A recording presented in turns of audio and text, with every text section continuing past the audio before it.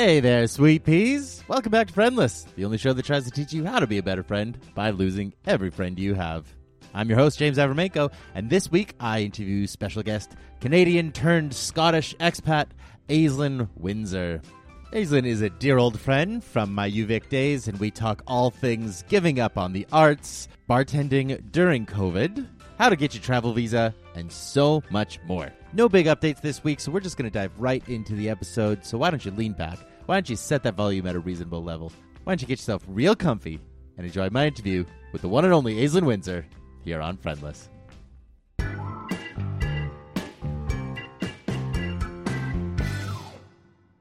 To sort of set the stage for listeners, I want to open with a real basic question of who the hell is Aislin Winsor? Well, who am I? I went to theater school with you, as you know. I grew up in Calgary, but I did not know you back then. No. And I sort of just bopped around for a while doing acting, doing theater, some plays, a couple movies, things like that. And then somehow my life just sort of picked up and moved me to London very quickly on like no kind of notice, which was sort of insane. And that was like 7 years ago, about a month ago. Wow. And yeah, which is really weird. And I kind of like my acting and stuff had sort of like dried up, and I wasn't doing anything very creative in Calgary anymore. And it was definitely time for me to leave the city. And then I was sort of handed this opportunity to go to London, not London, just outside of London, but live in England for a while. Mm-hmm. And I just took it. I just packed up my life and I was gone 10 days later, which was crazy. 10 days to get to the UK. That's amazing. Yeah, I put stuff that I wanted into 2 very large suitcases, and I paid Air Canada an obscene amount of money to put those suitcases on a plane. Yeah. And I just left. Wow. Yeah, and then from there, I spent a couple months in England dealing with some family stuff, and then I was just sort of handed a blank check to just start over, and which was crazy. So I went to Paris for a while, and then I discovered that Paris was full of French people, so I had to leave immediately. Do you not speak French? I do speak French, but even worse. Okay, yeah, even worse. So I can understand when they're like openly mocking me. Right. Yeah, so I can hear it all, and then when I kind of speak back in my horrible Canadian accent, they just hate me even more. Right, exactly. The like Quebecois accent comes through, and they're just like, "Oh, now we really hate you." Yeah, I'm like, bonjour, comment ça va? Ooh.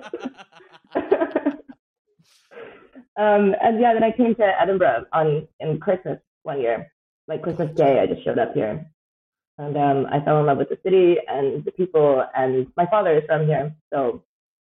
Gotcha. I have 50-50. I've got a British passport. Which is So that's what brought you in. That's kind of what got you into the going overseas. Is that it? Or? Gotcha. I've always had dual citizenship. So the day I showed up here, I could stay forever. Which thankfully, since I have been over here, Brexit would have checked me out by now if I didn't. Right. Okay. Yeah.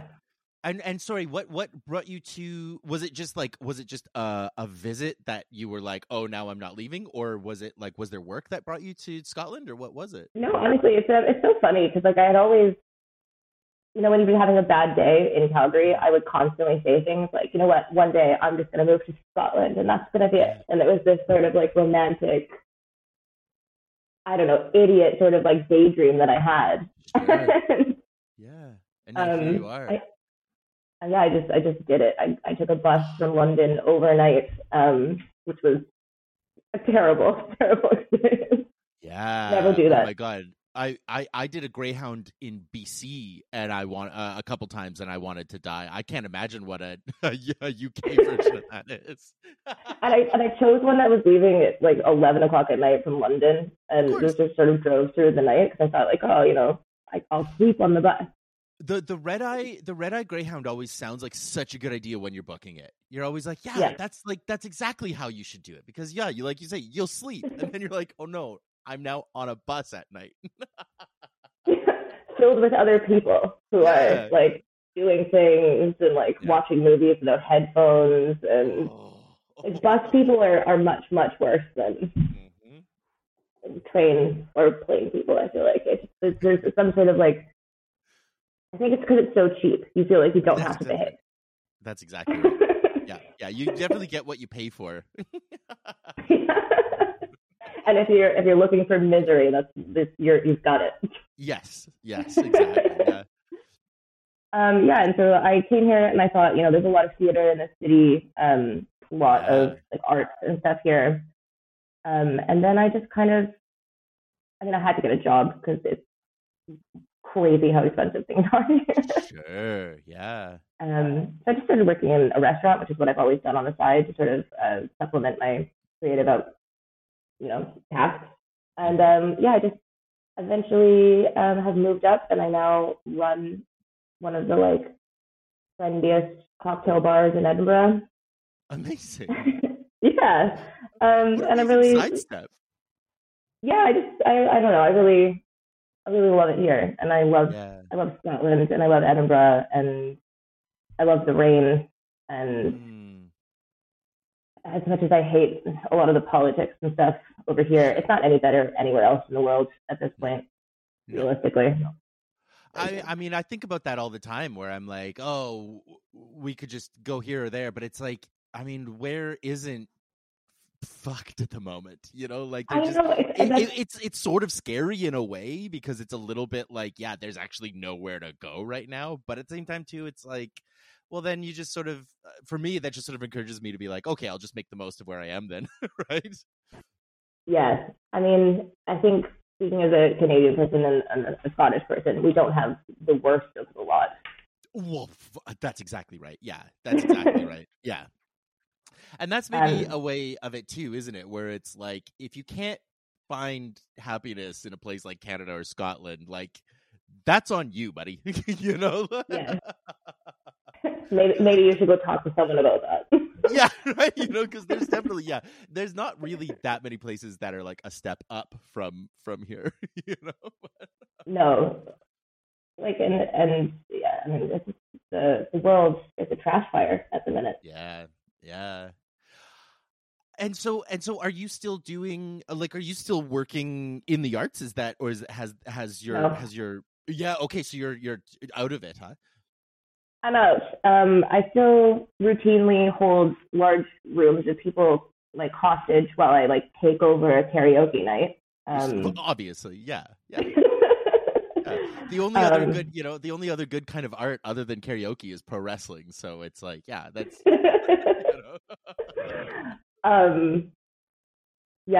That's kind of how I would describe me going to a karaoke night as well. Is that I'm just like, everyone's like, I don't want to sing, and I'm like, that's cool. I will sing your songs. I'll sing all of your songs. All of you, just sit there and look at me. Mm-hmm. Just give me another slot. That's exactly right. Yeah. Oh my God, we went for my birthday, and I sang at least 3 times because I was just like, oh, don't make me sing. Oh, don't make me sing. I couldn't possibly, as you're like already on stage, like adjusting the mic. Exactly. Oh, another one. Oh, don't mind if I do. But yeah, fuck. But do you find this is sort of leading me in a funny direction than where I was planning to start? But I'd like to ask it since we're here. How does that feel for you? Having sort of art and artistry and being an artist be such a massive element of your personal identity, not only probably to yourself, but also to how you sort of present yourself in the world. And with that sort of taking a back seat to this new element of your life, how does that feel? And how do you sort of reconcile that with yourself? Yeah, it's something that I've like, I think I'm still kind of trying to figure out if I can sort of balance that in, because I think, I know, like I said, I have been here for 7 years, but 7 years ago, I basically got off a bus and I didn't know a single person in this city. Yeah. I didn't know where to live. I didn't have any friends. I had no frame of friends. I didn't have friends that lived in the next city over. You know what I mean? Yeah.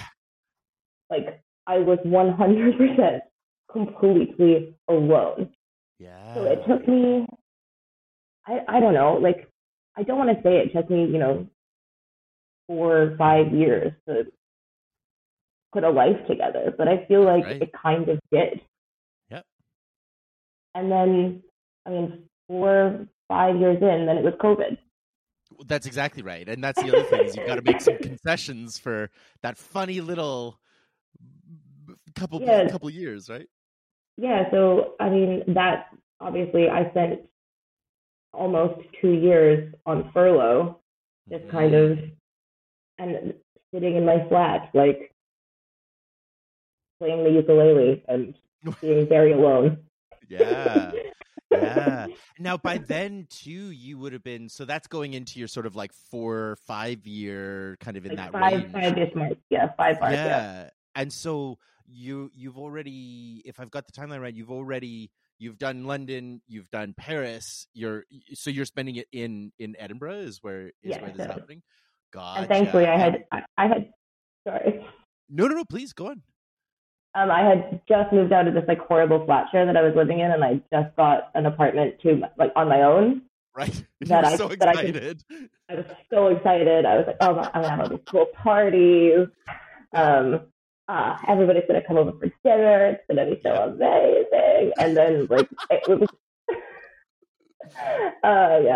it's crazy. I think at one point I went so fully insane. I was thinking about opening like a 2-seater restaurant outside of my house because I had this like balcony. Yeah. And I was like, the most exclusive place possible. But it's just because I was so bored and I didn't know what to do anymore. And I was reading like a book a day and just going for 10-kilometer walks just because I felt just for something to do. Yeah. Well, I can't even, how were the, like lockdown measures and stuff like that? Was it pretty intense or? So Scotland was a lot stricter than anywhere in England. Gotcha. So basically, because I still worked in a bar, not the bar that I'm at now, but they at some point, like they closed all the bars for a long, long time. They've been closed for like 6-8 months or something. And then as things started to reopen, there was like certain rules that were very, very silly about like, oh, you can have alcohol now if you have a meal. Right. And there was this whole thing, and then about like what constitutes a meal. So people were like, I'll have a pint and a packet of crisps. And you'd be like, right, sure. A meal. And they'd be like, that's all I want for my meal. And it was a whole thing. Yeah. I have an eating disorder, Yeah. Yeah. As all of our businesses just descended into chaos. And then they tried to say that a 10 p.m. curfew was going to fix things. Wow. Okay. Which just made things a lot worse because everybody was in the pub until 10. And then everybody left the pub all exactly at the same time to go to each other's houses to have more drinks because nobody's going to bed at 10 p.m. Holy fuck. Yeah, okay. Yeah, so I've had COVID 3 times. Wow. Holy shit. How are you doing with that? I caught it the once, and like the actual window of having it was like kind of a bummer, but not really that bad. But it was the post stuff that like I'm dreading catching it again. Yeah. Well, the first time I got it was, I think, pretty early on. I think I'd only had one vaccination. Gotcha. And I was not convinced that I was not going to die. Yeah, hey, yeah. Damn. I was so sick. My parents were calling me on FaceTime like every 2 hours. Yeah, just to be like, still there? Still got a daughter? It was not helpful to me. I was like, I'm still here, leave me alone. Right.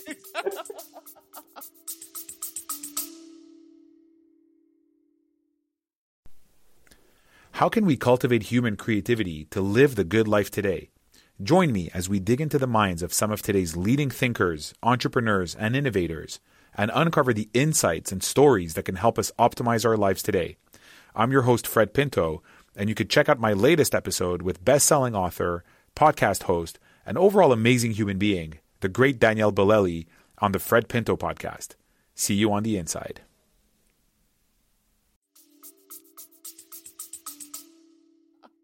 A disease that attacks your energy levels. Yes. All I want to do is talk to people.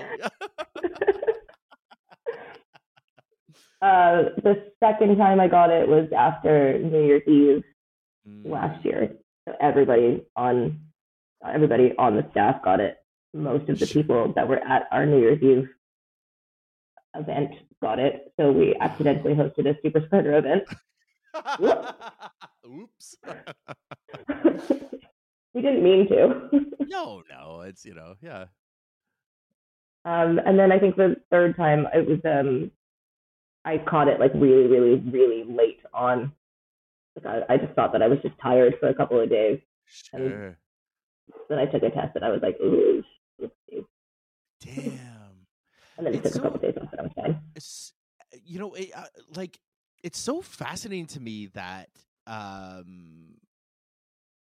do I put it? It's like the way we're being expected to treat like it's this innocuous thing, right? And the way that we were so desperate to get our economy back on track that we have forced, you talk about like you being in the service industry and just the amount of like frontline, like doctors aren't the only front lines when we talk about the front line of society, right? And the fact that we're expected to just sort of like accept that, right? And you're just like expected to just accept that, like, yeah, you're going to keep catching it over and over again. And it's sort of like, until what, like until it finally fucking kills me, or like what's the end game here? That's the thing. It's just like, at some point, I mean, when we were all still wearing masks and it was becoming more and more difficult to get people to wear their masks, in the bar, because people in England didn't have to wear them anymore, but in Scotland you did. So it was just becoming like a bang your head against the wall situation as more and more people would come through the door every single day without a mask on, and you have to sort of run up to the door and be like, hey guys, put a mask on please. Oh, in England we don't have to wear them, and I'd be like, I'm aware of that, you're not in England anymore.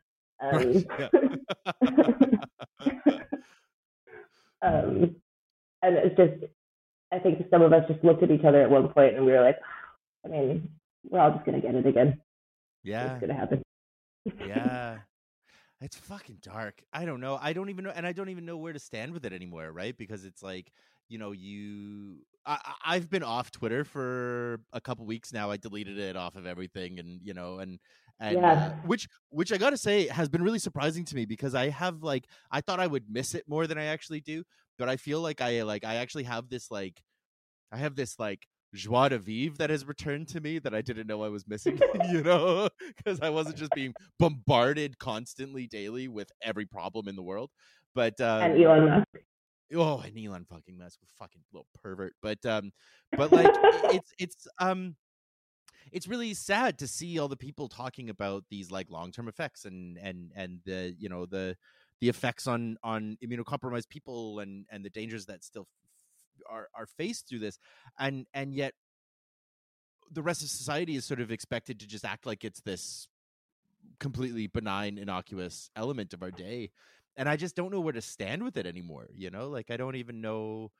We're not getting messaging from doctors and stuff, so I don't even know what the actual reality is, and it's this bizarre. It's like the anti-vaxxers won, even though they're all acting like they're still. Oh, please don't say that. Well, like, but do you know what I mean by that though? In that it's like they won, and yet they still are playing the victims, right? Like apparently they're planning another freedom convoy or something. Like it's just like it's this bizarre. I don't even know. I don't think I even understand where we are anymore with any of it. It's just become this weird mush, Yeah. The freedom convoy stuff was crazy. I couldn't believe that. I was over here watching that, and I was like, oh no, what's happening? Well, and it's like, for what? All the mandates had been dropped. Like, I don't even know what you're complaining about. Like, this doesn't even make any sense. And then as soon as anything you do is getting picked up and like funded by like Nazi movements, I think maybe you should like sit down and have a little think. Yeah, you fucked up. What you you're fucked doing. up, Pierre Poliver. You fucking dork. Jesus Christ. But listen, sorry, I to want get to back to your original question. Yeah, it's something that I miss. And it definitely is like, I don't know, it was such a huge identifying factor of like me for so long. But possibly not, I mean, I haven't done anything. I've been to like a couple of auditions here and there because I know the casting director for Outlander. So every once in a while they need like a redheaded person and that's not Scottish. And so they call me up. Now, do you find though, is there something for me that I've really been like chewing on back and forth around this question though, is this idea of like, am I only an artist if I'm being paid for it, or am I an artist because I make art? And like, is our internal essentially like shame cycle around our success as an artist actually being really polluted by the sort of like interweaving of capitalist success onto being an artist? Like are you an artist only when you get paid, or is it just because you made a piece of art? I mean, that's really interesting. Like, I don't have an answer for that, but like, I just feel like I know so many people who, because they didn't get cast in a big movie, they think they're not an actor, or because they haven't been published, they think they're not a writer. And it's like, well, who's saying you're not, other than yourself? So like, doesn't that mean you get to decide if you are or aren't? Like, I don't know. And yeah, like I say, I don't know if I have the answers to it. I just like, I'm curious where you stand on that. Yeah, I guess I don't think I would still call myself an actor because I'm no longer acting. Sure. Yeah. But I read a play yesterday, and I was just like, when you read a play and you really love it and you just like put yourself in it immediately. Oh yeah. Oh man, this would be so good. I'd be so good at this play. Right? Yeah. Have you read The Mercy Seat by Neil LaBute? I haven't, but I have really liked Neil LaBute in the past, though. I'm trying to think of the play that springs to mind of his, but nothing's coming. I feel like I have something of his, but tell me about it. What spoke to you about it? Maybe it was just because I hadn't read a play in a long time, but it was. Sure. I also really like Neil LaBute, so I think I did a production of Some Girls in Calgary. Yes, gotcha. I did, yeah. Okay. Yeah. It's just about this couple in their apartment. They're having an affair on the day of 9/11. So the guy is like, he works in the towers, and so he's like contemplating whether or not to pick up his phone and like go back to his family and his life, or just like pretend that he's died in the towers.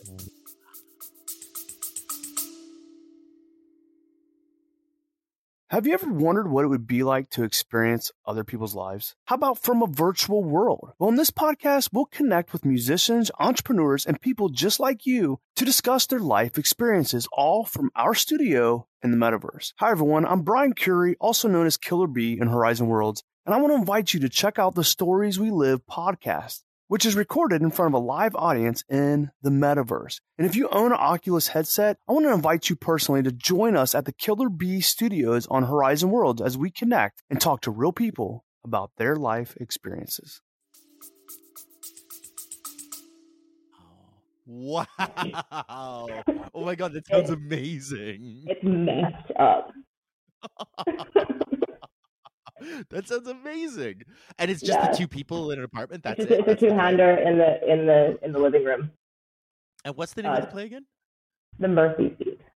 Okay, awesome. I'm gonna look into that one. That sounds amazing.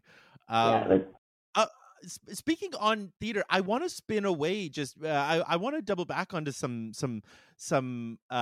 other elements of this, just because I feel like we could talk about the esoterics of theater for hours, and probably like I want to do that, but I feel like I owe it to our listeners to try and be a little more have a little more variety.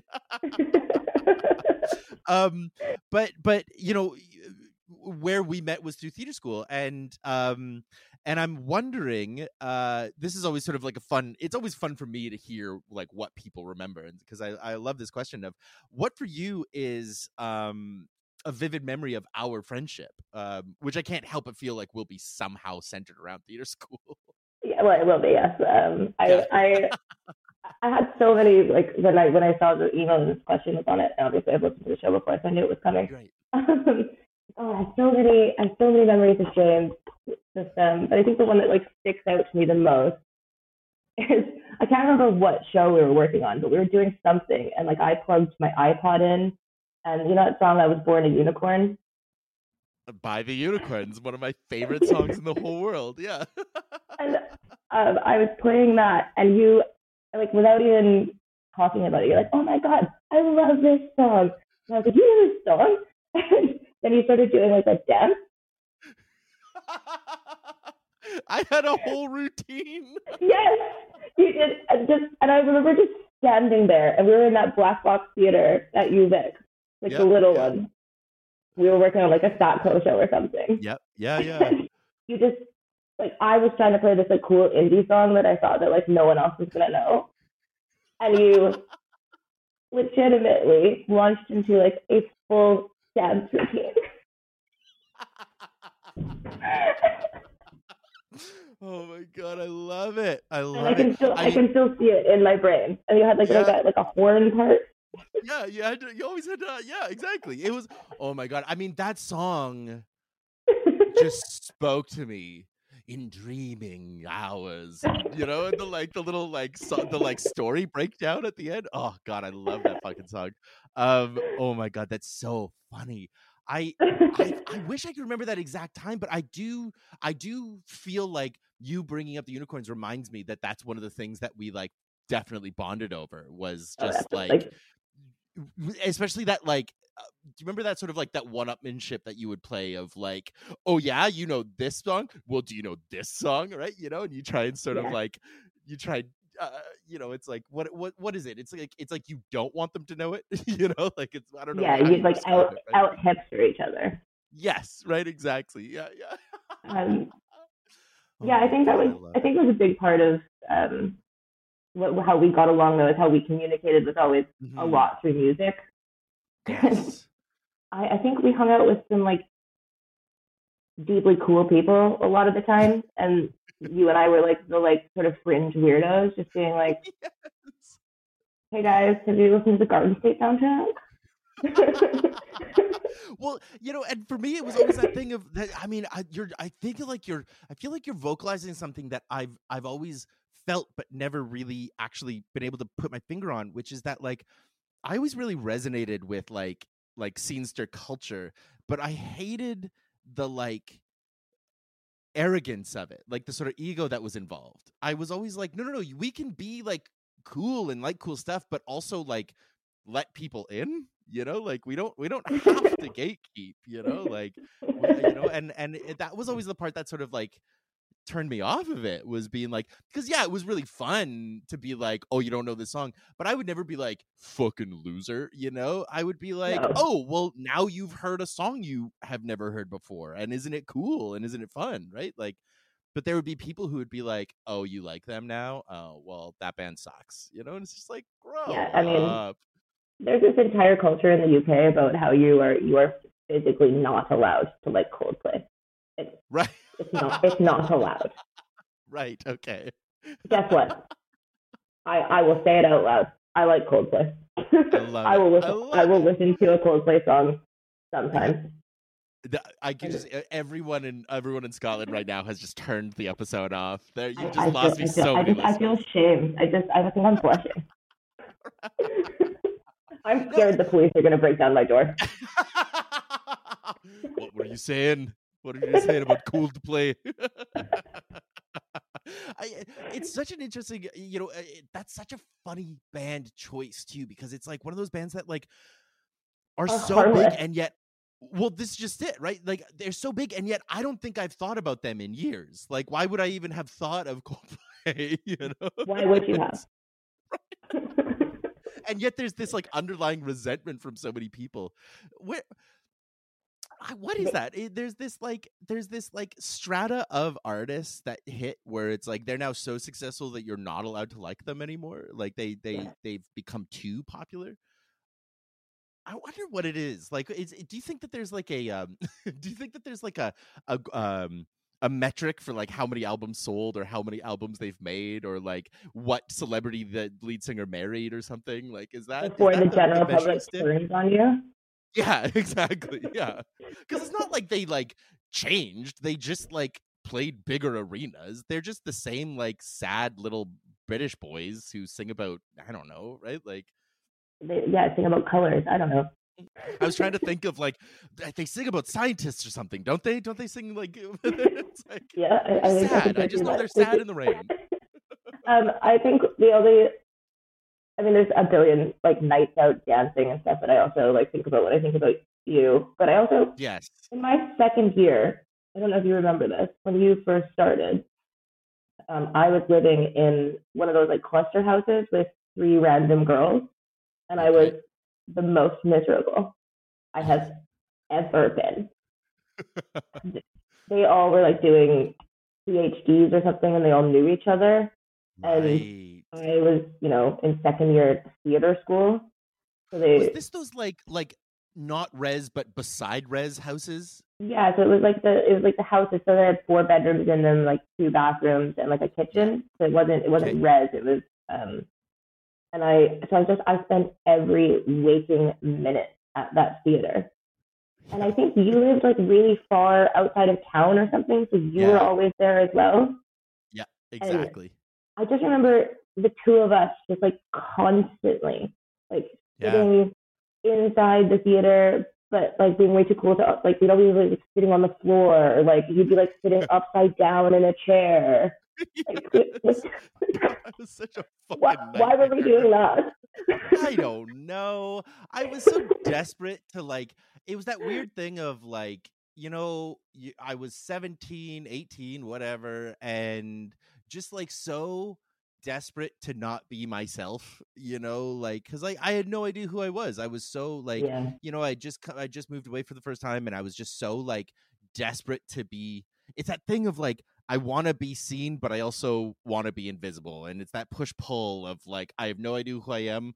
Maybe if I just act out, I'll figure it out, and I'll gauge people's reactions on these things. And hopefully at some point I'll settle on a personality.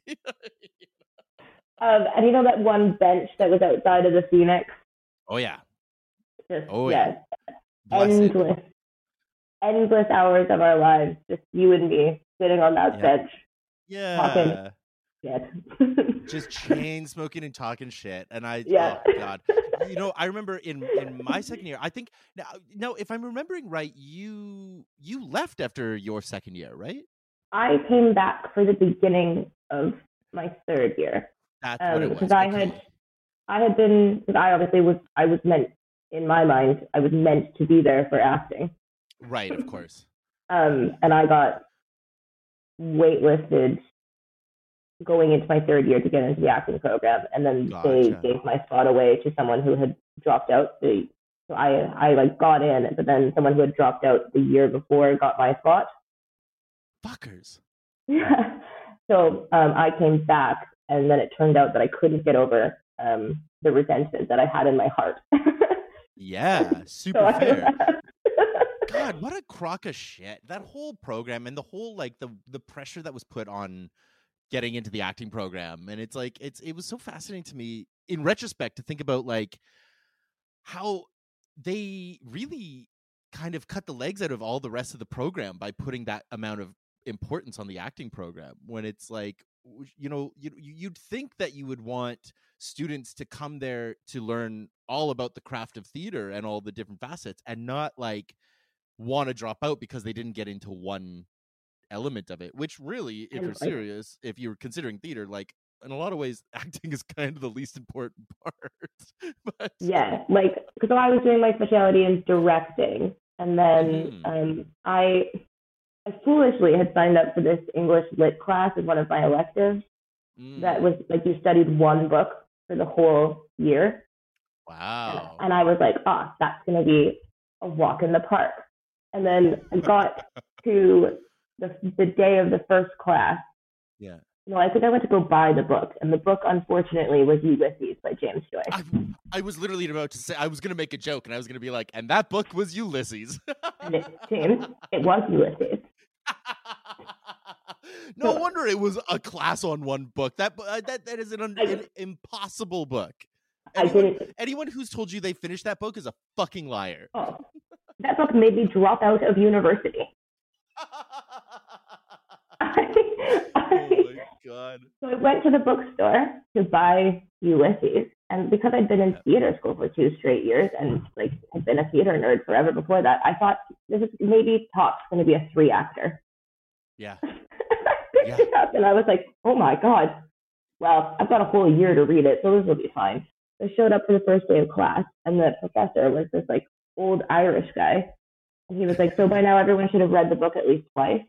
And everybody in the classroom went, what?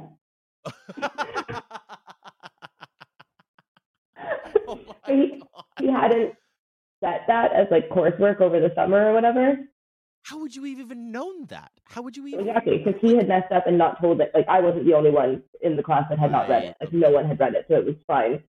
But, so yeah, he was like, so by the next class, I expected everyone to have made it. I don't know. He said something that sounded very reasonable. Once again, like 50 pages in, I couldn't.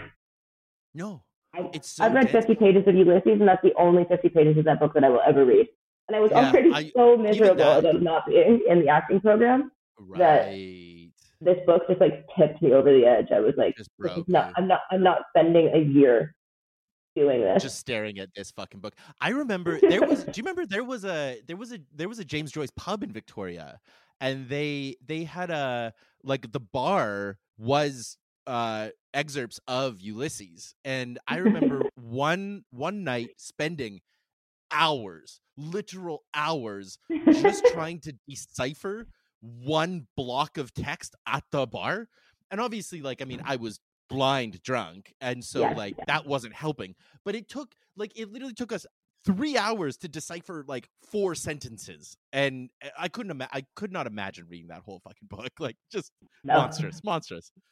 I always finish books that I start reading. It's like a compulsion that I have. And if they're in a series, normally I will try to read the entire series.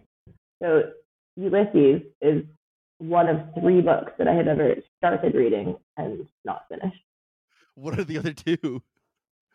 Actually, I've crossed one off this over one of the lockdowns. I had started reading The Blind Assassin by Margaret Atwood, and then someone left my copy in an airport or something, which is why I had never finished it. Gotcha. So I picked that one up and I finished it. So now I think there's only 2. Anathema by Neil Stevenson.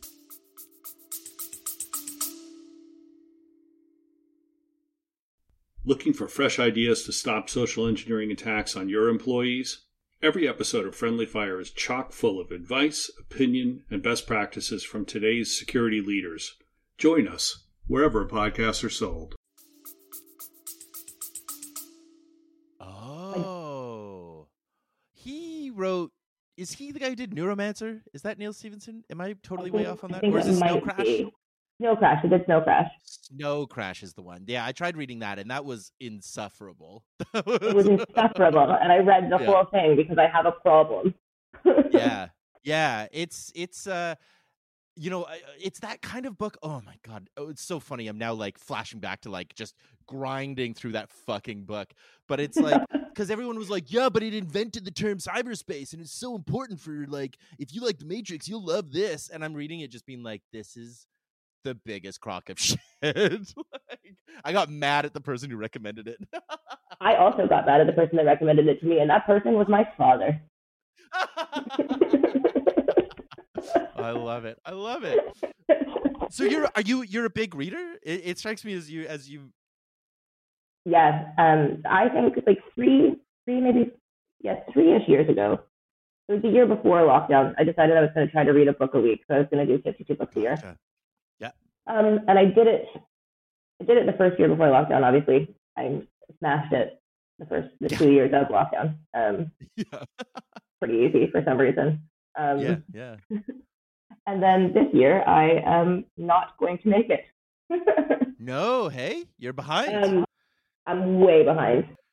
So this year, when we came out of the lockdowns, I switched jobs, and so I switched to the company that I'm with now. Right. And I've taken over like a cocktail bar. And when I first took it over, it's all nighttime. So and it was like late nights as well. So coming home at 1, 2 in the morning, and then trying to read for like 2 hours is not it. Yeah.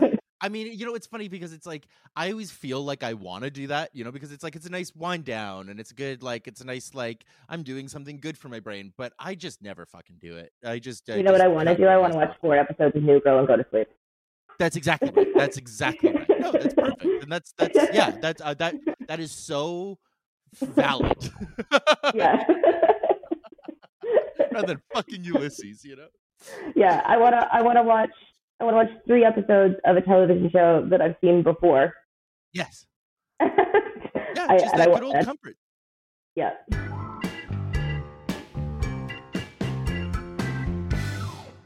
I want to shift gears just a little bit because there's sort of a cluster of questions that I have sort of surrounding like the idea of, you're someone who has a really unique perspective on this kind of thing because of, where you live and having grown up in Calgary versus now living in Edinburgh.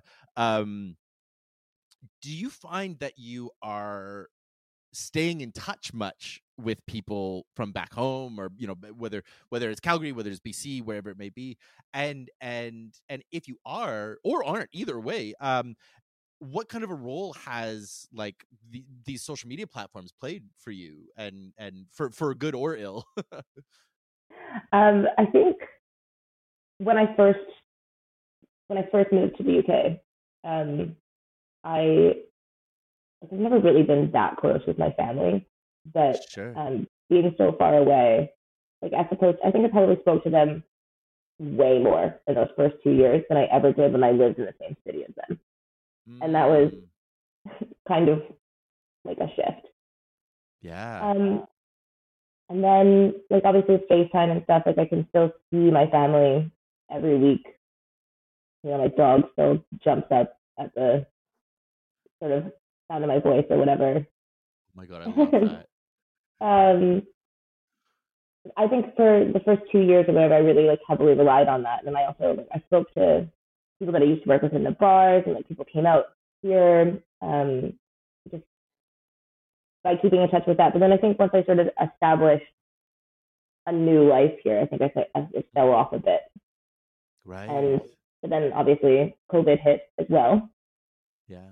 And I really struggle with the like, Instagram life versus, your real life. And I think for me, it's sort of like dropped off a lot because I think for a while I was sort of posting on all of those things all of the time, being like, oh, look, everything's going great, when maybe it necessarily wasn't. And now things are going really well for me, and I'm never posting anything because I'm actually doing it.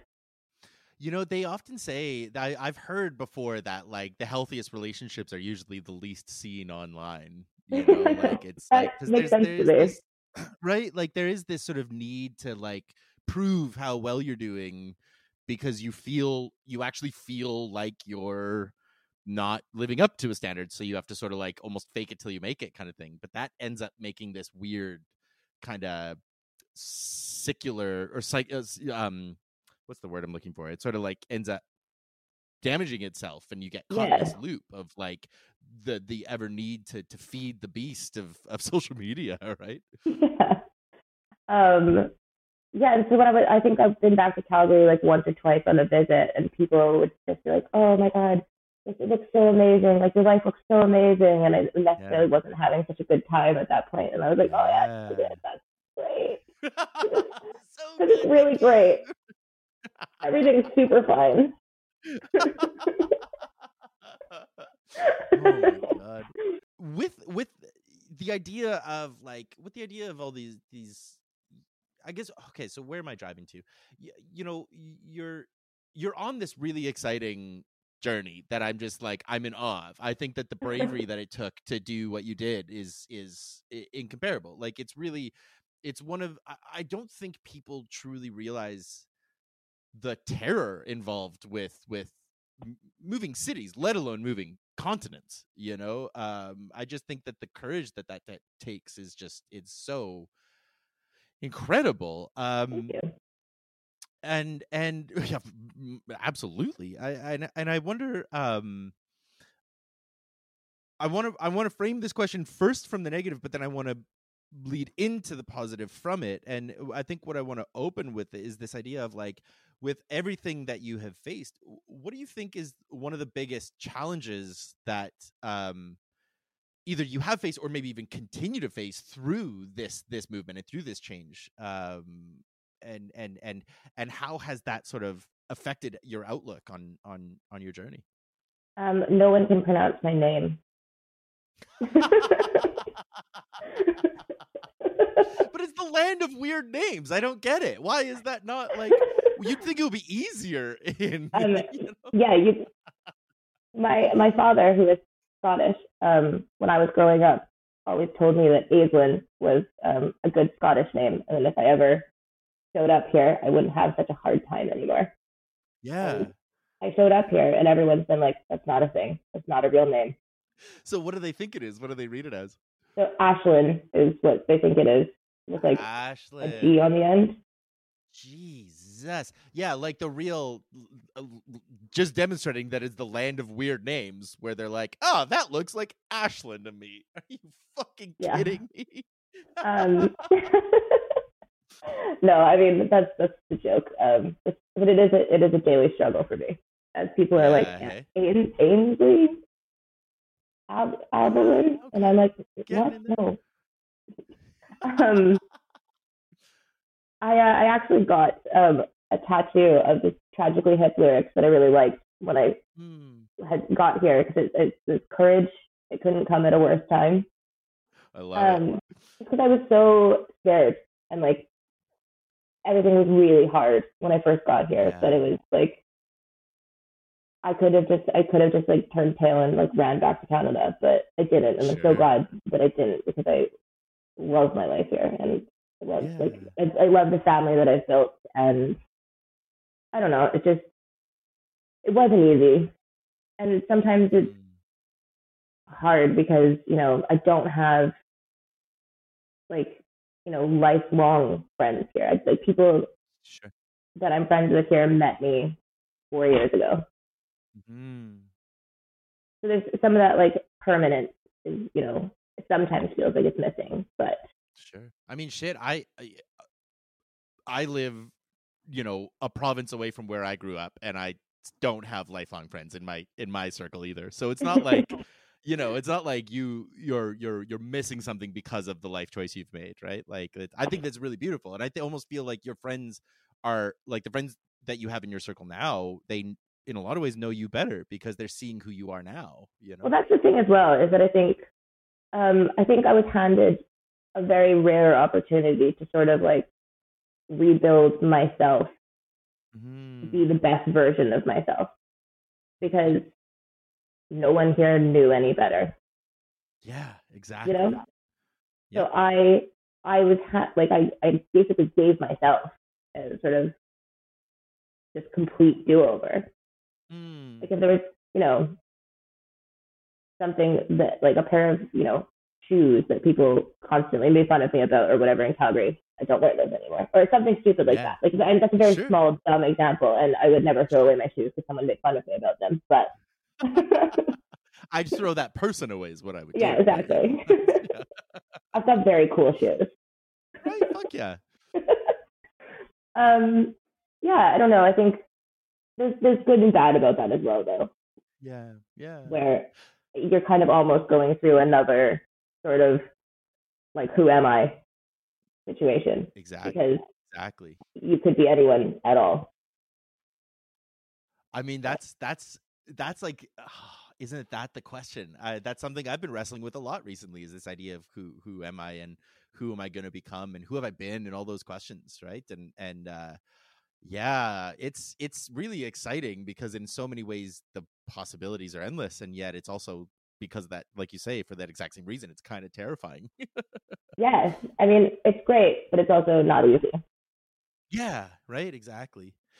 The flip side of that question is, and this is something, this really correlates with a lot of my thinking around, like, getting off of a lot of these platforms, especially Twitter, which is just so steeped in toxicity and hostility, and just the endless cycle of negativity, is trying to sort of reframe my own thinking towards the future. And I default to dread more often than not, and shame and loathing and all those things, and so I try my best to reframe as often as I can to hope, and to positivity. And so I wonder, what is something out of all this that gives you hope for the future, or kind of for your next steps? What am I hopeful for about in the future? I think for me personally, I think I'm going to make an active attempt to maybe like go sing at some open mic nights. Beautiful. Yeah. I saw that they were doing auditions for a production of Rent that, I mean, I can't actually be in if I went, but I thought maybe I'd just go to the audition just to, like, totally flex the old muscles, see if I still got it. Absolutely. I love that. I mean, I think that that's something, I remember one time I think I was listening, I think it was like an acting podcast or something like that. And he was basically saying, one way to reframe your mind while going into an audition is, instead of seeing it as like this sort of like test, or this like scary, tense thing, treat it as like, aren't you so lucky to get to act for a couple minutes today? Like, and isn't it like such a blessing that you get the opportunity to just like, yeah, maybe it's only for 2 minutes, but you got to act today, and be kind of grateful for that, I love that. to sort of take that pressure off. Yeah, I always really liked that one. Are you been auditioning for things? Are you still working in the arts at all? No, not even a little bit. No, my God, no. I was sort of, for a hot minute, trying to do film stuff in Calgary, and I got like a line on Hell on Wheels, and I did like a week. Yeah, I did like a week on The Revenant. I was like French trapper, God knows what number, and that was it. I mean, the first thing that stalled me out was moving to Saskatoon, where there's no film, and then coming to Vancouver, I just can't be bothered. I just like, I see my friends who are still in the acting scene, and I just like, I wish them well, and I love when they are successful. I just like, I could not do it. I have nothing but respect for their drive and their self-loathing. I don't know. Yeah, no, I see it too, and I'm like, I mean, I respect it so much, and I would love to like start doing something again. I think now that I've sort of got the baseline down. Yes, right, exactly.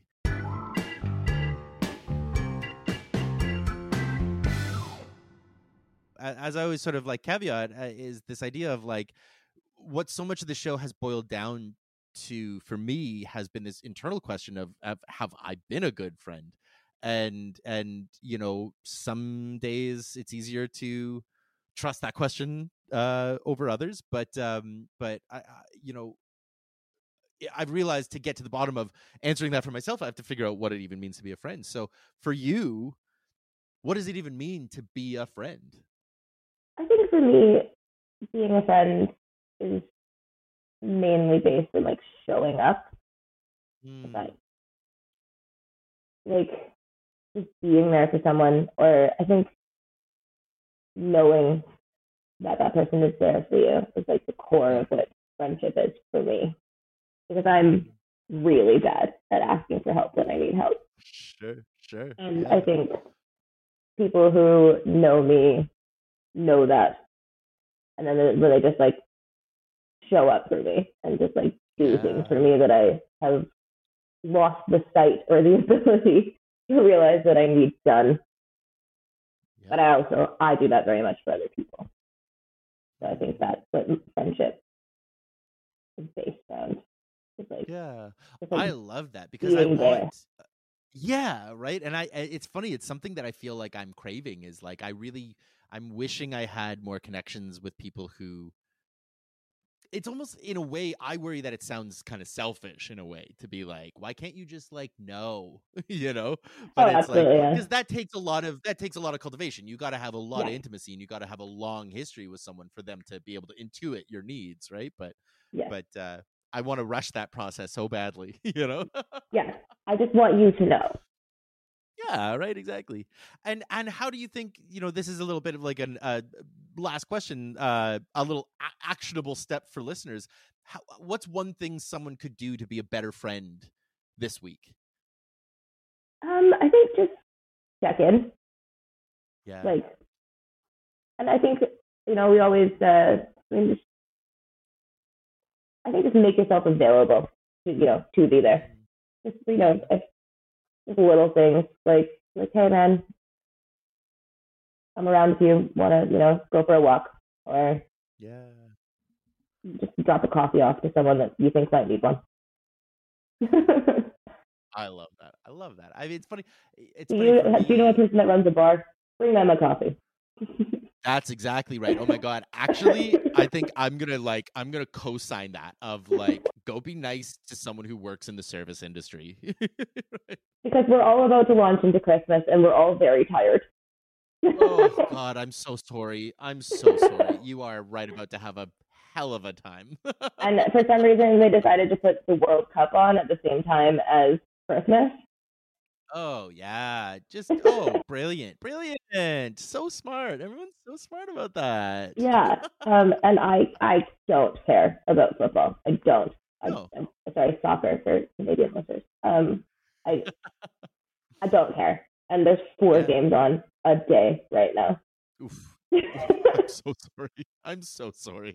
And I run like a cool, like cultivated cocktail bar that like we have to show the football because it's like mandatory life for people of the United Kingdom. Good Lord. And I tried to raise like objections. I was like, no, they don't let gay people go, and all the people that died building the stadiums, and everyone was like, put the football on, please. Jesus fucking Christ. And that is why we are fucked. Aislin, I only have one last thing left to do for your profile, but just before we do, I really want to say like what a joy it's been to speak to you again and catch up. And you're someone who, we didn't really get too much into it, but like post you, Vic, we would always have these we would just run into each other at the most random times. I'd see you at a bar in Calgary, or you would come into town for a night or whatever it would be. And it was always just these like joyful moments of just like, it was just always really magic to run into you. And I've really missed the opportunity to run into you because, you're on the other side of the world. But I just like, if you're ever on a night out in Edinburgh, I will show you the time of your life, my friend. That's exactly right. And shit. If I can get my shit in order, I probably will be over there sooner than later. So I will keep you in the loop for that. But amazing. But I think the absolute world of you. I think you are absolutely incredible, and I love you. I love you so much, and I have such a respect for the journey you're on, and I have such an awe for the courage it took. So just keep it up. Thanks, man. I love you too. And with that, I got one last thing to do. Here we go. All right. Aislin Winsor. I just want to say really quickly, you have too many friends on Facebook. I'm doing you a favor because you have too many friends. Well, how many friends do I have? You have 1,000. You have 1.1 thousand friends. That doesn't feel like enough. I don't mean for this to sound as rude as it's going to sound, but those people aren't your friends.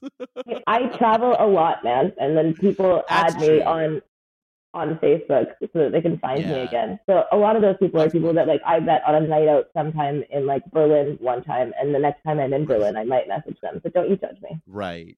Yeah, okay, that makes sense. Okay, fine. Maybe they're your friends. We'll see, okay? Outrageous. Anyway, you've got one last friend. So here we go. Aislin Winsor. We are no longer Facebook friends. Oh, I'm sad. If you like this show and want to support it, buy me a coffee through the links in the show notes or visit www.friendlesspod.com to learn more. Fun and safety, sweeties.